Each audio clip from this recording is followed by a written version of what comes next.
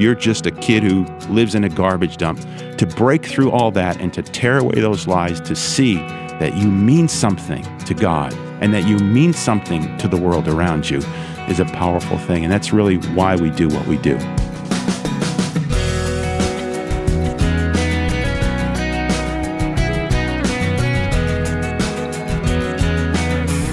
This week on First Person, our guest is Stefan Radulich, president of Feed the Hungry.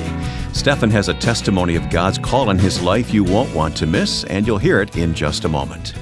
This is a weekly program dedicated to telling the stories of lives changed by Jesus Christ. You'll find us online at firstpersoninterview.com, and I invite you to drop by the website for additional information on today's guest and much more. Once again, it's firstpersoninterview.com. Our partner in bringing these stories to you each week is the Far East Broadcasting Company. FEBC's gospel-centered broadcasts are heard in many countries, including China, Russia, Korea, Japan, and the Philippines, just to name a few, and listeners respond warmly to hearing of God's love and offer of salvation. Plus, they are discipled in the Word. Learn more at firstpersoninterview.com. Just click on the FEBC banner at firstpersoninterview.com. Well, I've done some radio projects with our guest, Stefan Radulich, the president of an organization committed to not only feeding children a nourishing meal, but also teaching them about Jesus. You'll learn more about Feed the Hungry today, but first, Stefan and I talked about his own story of coming to faith in Christ. You know, our context of getting to know one another has been in light of Feed the Hungry, the humanitarian work and the gospel work that's being done around the world through that ministry. But I've had a tremendous privilege of being able to work on the mission fields of the world, and really an extension of what the Lord's done in my life, and really set things up in a way that looking at it now, I could see the pieces of the puzzle falling together. But I grew up in New York State, born in Brooklyn, raised in Long Island and upstate, to a wonderful family of restaurateurs and people that have been involved in hospitality for many years. And long story short, that's kind of the path that I had followed as a young man. I went to Cornell University, the Statler School of Hotel Administration, one of the greatest institutions for and specializing in hospitality management. Worked in our family business for years and years. And really, my last year as a senior at Cornell, second semester, coming close to the end of graduation, had some job opportunities lined up to kind of spread my wings a little bit. But the Lord got a hold of me on January 4th, 1986, coming home from Boston, where I picked up a friend, and for the winter break, my dad's car had gotten stolen. So from Boston, I called up my dad thinking, well, this is it for me. I'm going to be lucky to get out of this one alive, because I know my dad, obviously, and his temper as a chef, and, you know, he's kind of the quintessential hot-tempered chef. And I'd called him to say, Dad, someone stole your car. And I told him that, and I was waiting for the backlash. And there was just silence on the phone for a few seconds, and he said, don't worry, son, we'll pray and the Lord will bring it back. And I thought, who am I talking to here? And as I'd been away for 4 years at university, both my mom first, and then my father, and then other members of the family, grandmother, grandfather, aunts and uncles, had come to a saving faith in the Lord Jesus Christ. We grew up as a very devout Roman Catholic family, and so I'd gone through the catechisms and all. And but what I was not aware of was the fact that they had all come to Jesus in my absence, and had been praying for me in a big way.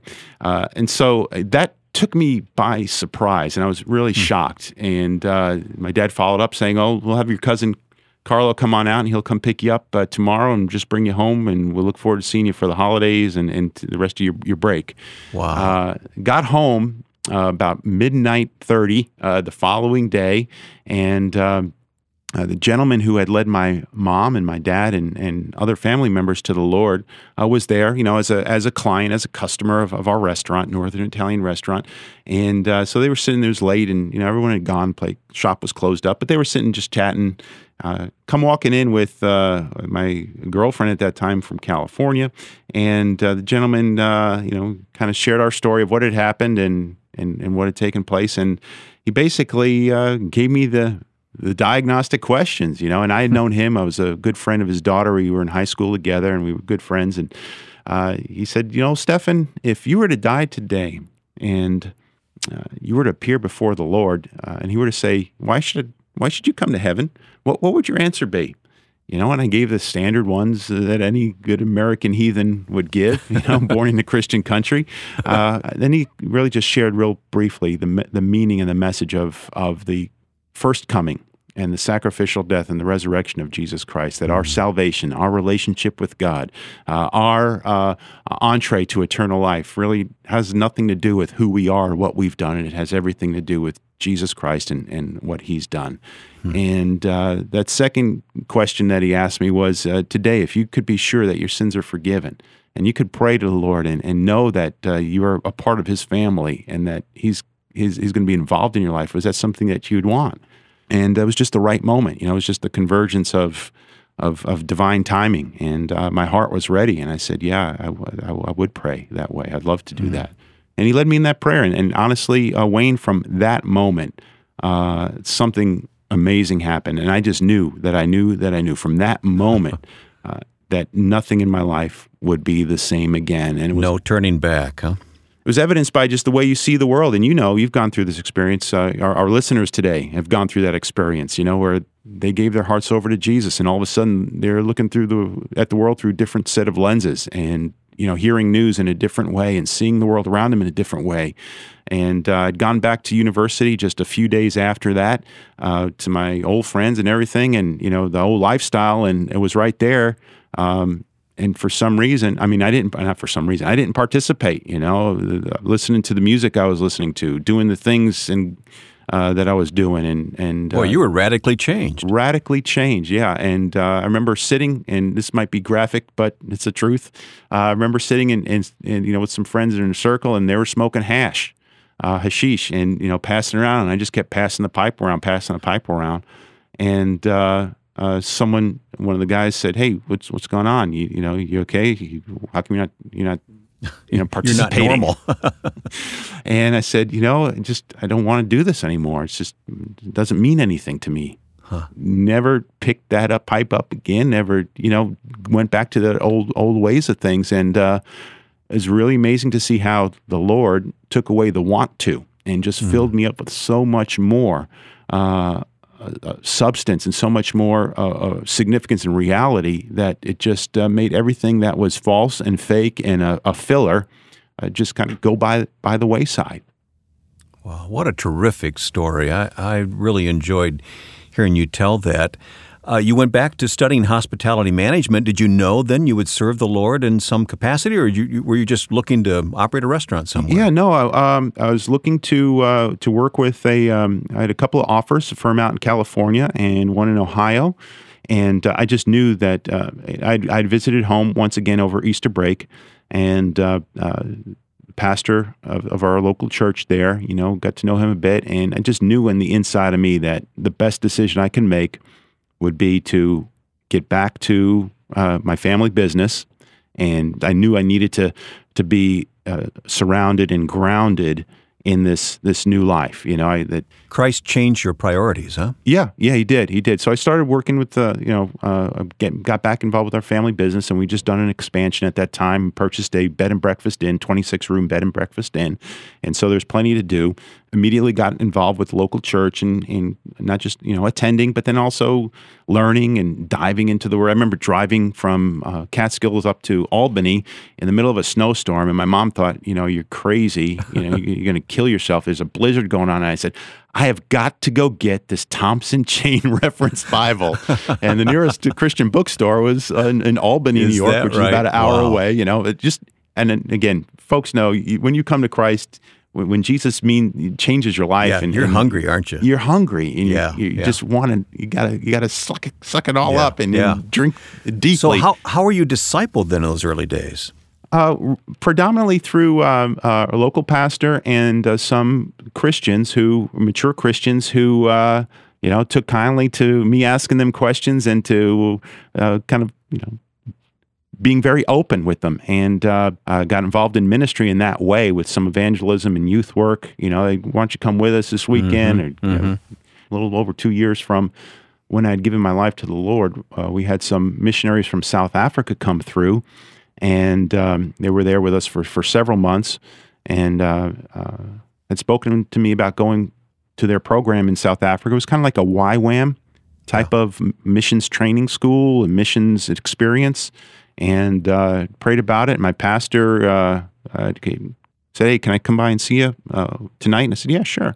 So he came over to our place and came down and he said, I've been just praying about you, and the Lord's just kind of shared with me that He's got something for you, that He's going to be taking you somewhere. And that was to go to South Africa, to this YWAM type of discipleship school, mission school. I bet that was like drinking from a fire hydrant. Yeah. I spent a year down there and came back and plugged in fully with our local church again. The Lord poured so much into me in that short amount of time that it wasn't long thereafter that I got the call to launch into full-time ministry. We'll continue talking with Stefan Radulich and learn about his ministry, Feed the Hungry, coming up on First Person.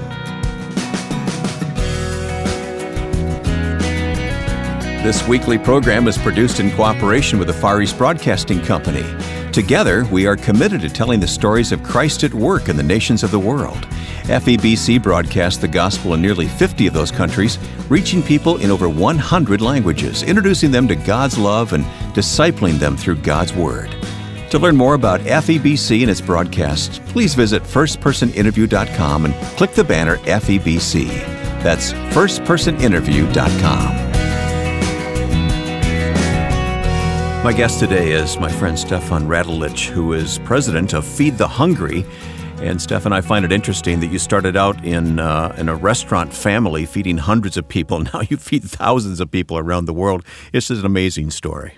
It really is. You never know where your life will go, but the Scripture tells us that God knows our days as yet there were none of them, and He sees the end from the beginning. And so food service, hospitality has been in our family DNA. I'm a third generation restaurateur, and my daughter is a fourth generation. Oh boy. Okay. She's in catering. And the Lord interrupted my life in a good way, rescued me, as we've been sharing during my last semester of study at Cornell University School of Hotel Administration. And He's really brought my life full circle here. I never thought that the Lord would use me in the realm, or that my life would be used in the realm of providing emergency food and relief, food security to some of the most vulnerable children of the world, showing God's hospitality to refugees, orphaned, and vulnerable children worldwide and throughout the third world nations. But it's powerful to see how anything in our life that is a talent, that is a gift, that is a drive, that is a desire, that is a passion, that's part of our DNA of who we are and what makes us tick and why we do what we do, becomes a powerful tool in God's hands for His glory and His purposes. That's right.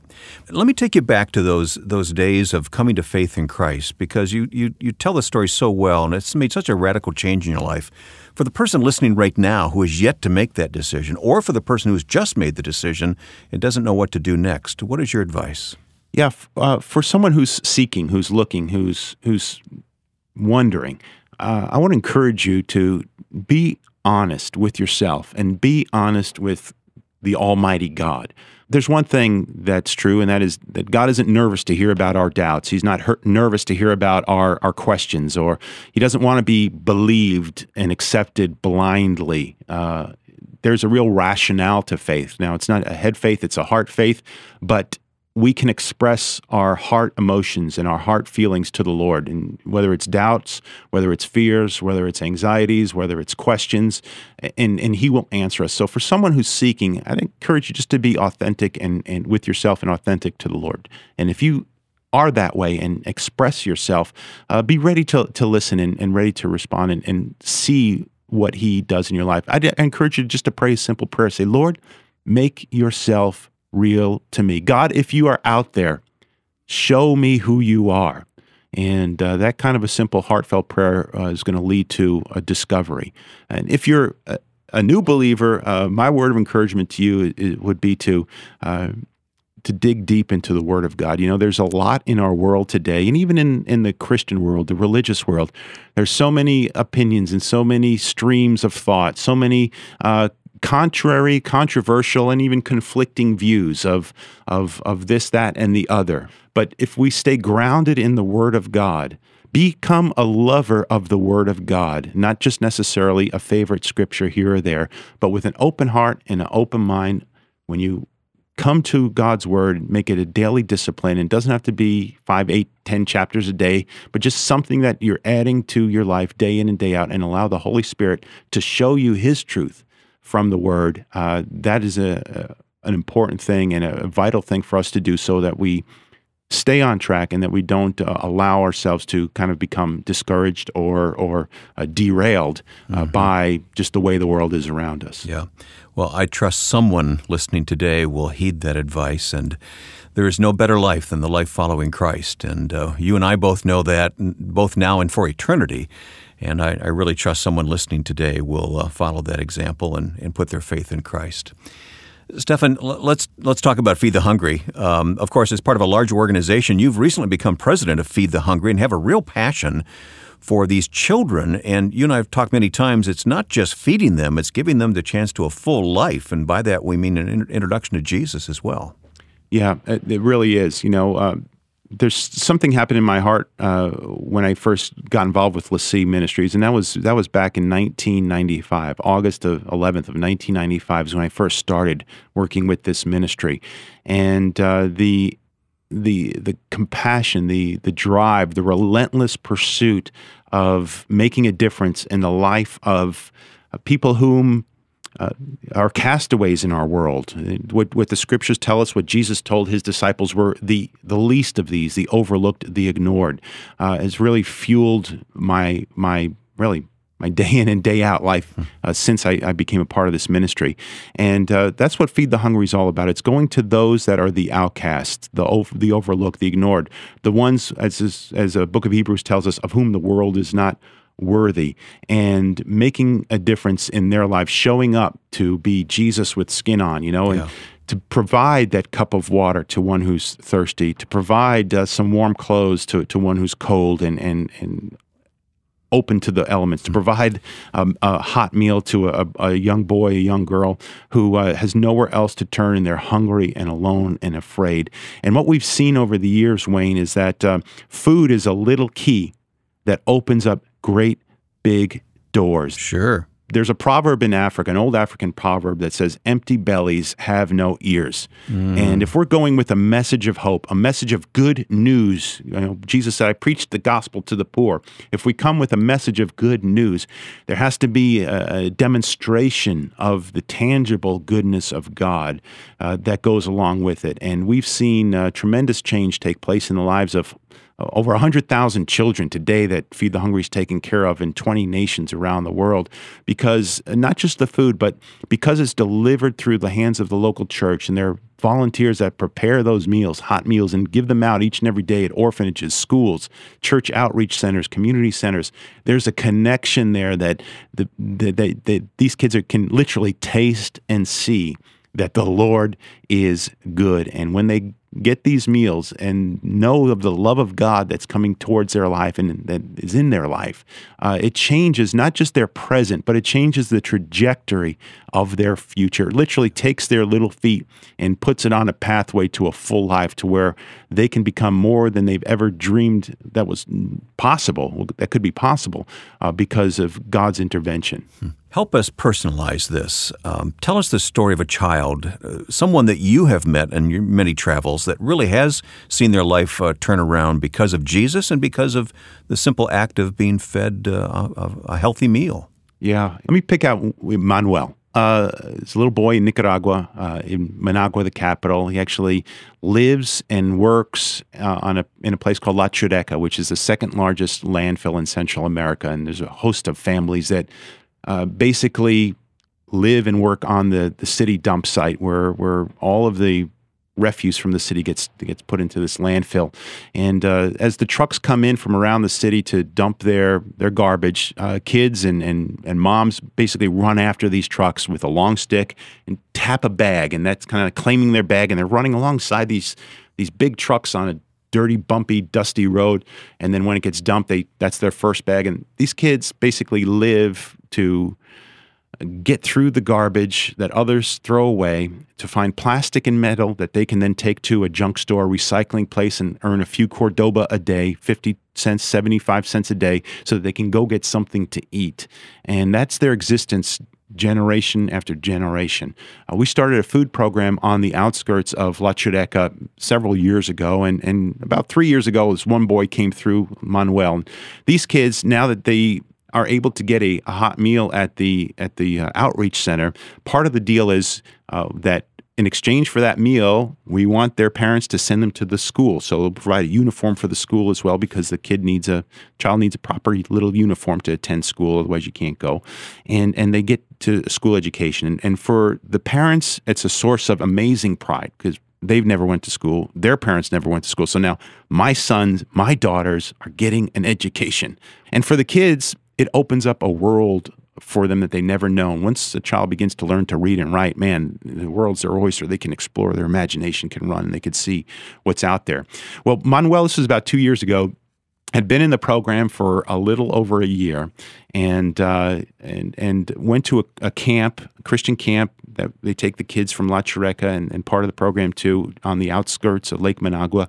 And on the third day of the camp, he came out of his cabin and told Kendra, who's our program director down there, she said, "Hey, Manuel, how are you doing today?" He said, "I'm doing great. I don't believe the lie anymore."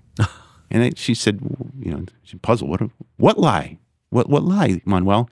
The lie that I'm a piece of garbage, like the garbage I dig through every day. I know that goodness. God loves me more than anything.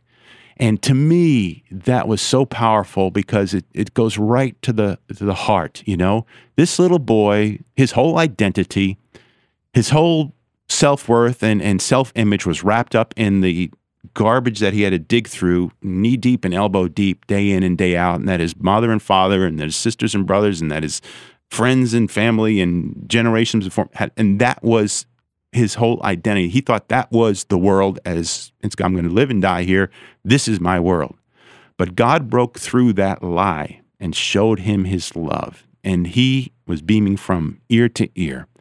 And, regardless of the education, regardless of the opportunity for advancement now as a child, primary school education, at least you have your little foot on the first rung of the ladder to climb out of poverty. Regardless of the social implications and the economic implications of rising up out of poverty and becoming self-sustainable, that's all wonderful. And if that was just all we did, that'd be enough.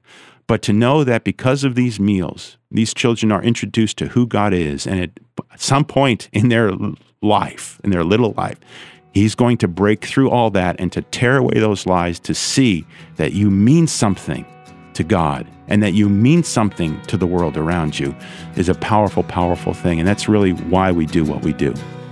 If you'd like to learn more about Feed the Hungry, the ministry led by our guest today, Stefan Radulich, please visit our website, firstpersoninterview.com. That's firstpersoninterview.com. Online, you'll also find an archive which includes our conversation today, plus dozens of previous interviews to stream. With our smartphone and tablet app, you can download our shows and take them with you. Look for First Person Interview in your app store. And to leave a comment about what you've heard, please visit our Facebook page, facebook.com/firstpersoninterview. Once again, that's facebook.com/firstpersoninterview. Next week, our guest will be Christian apologist Nabil Qureshi, who will talk about the facts of the resurrection of Jesus Christ. Please join us. Now, with thanks to my friend and producer Joe Carlson, I'm Wayne Shepherd. We'll see you next week on First Person.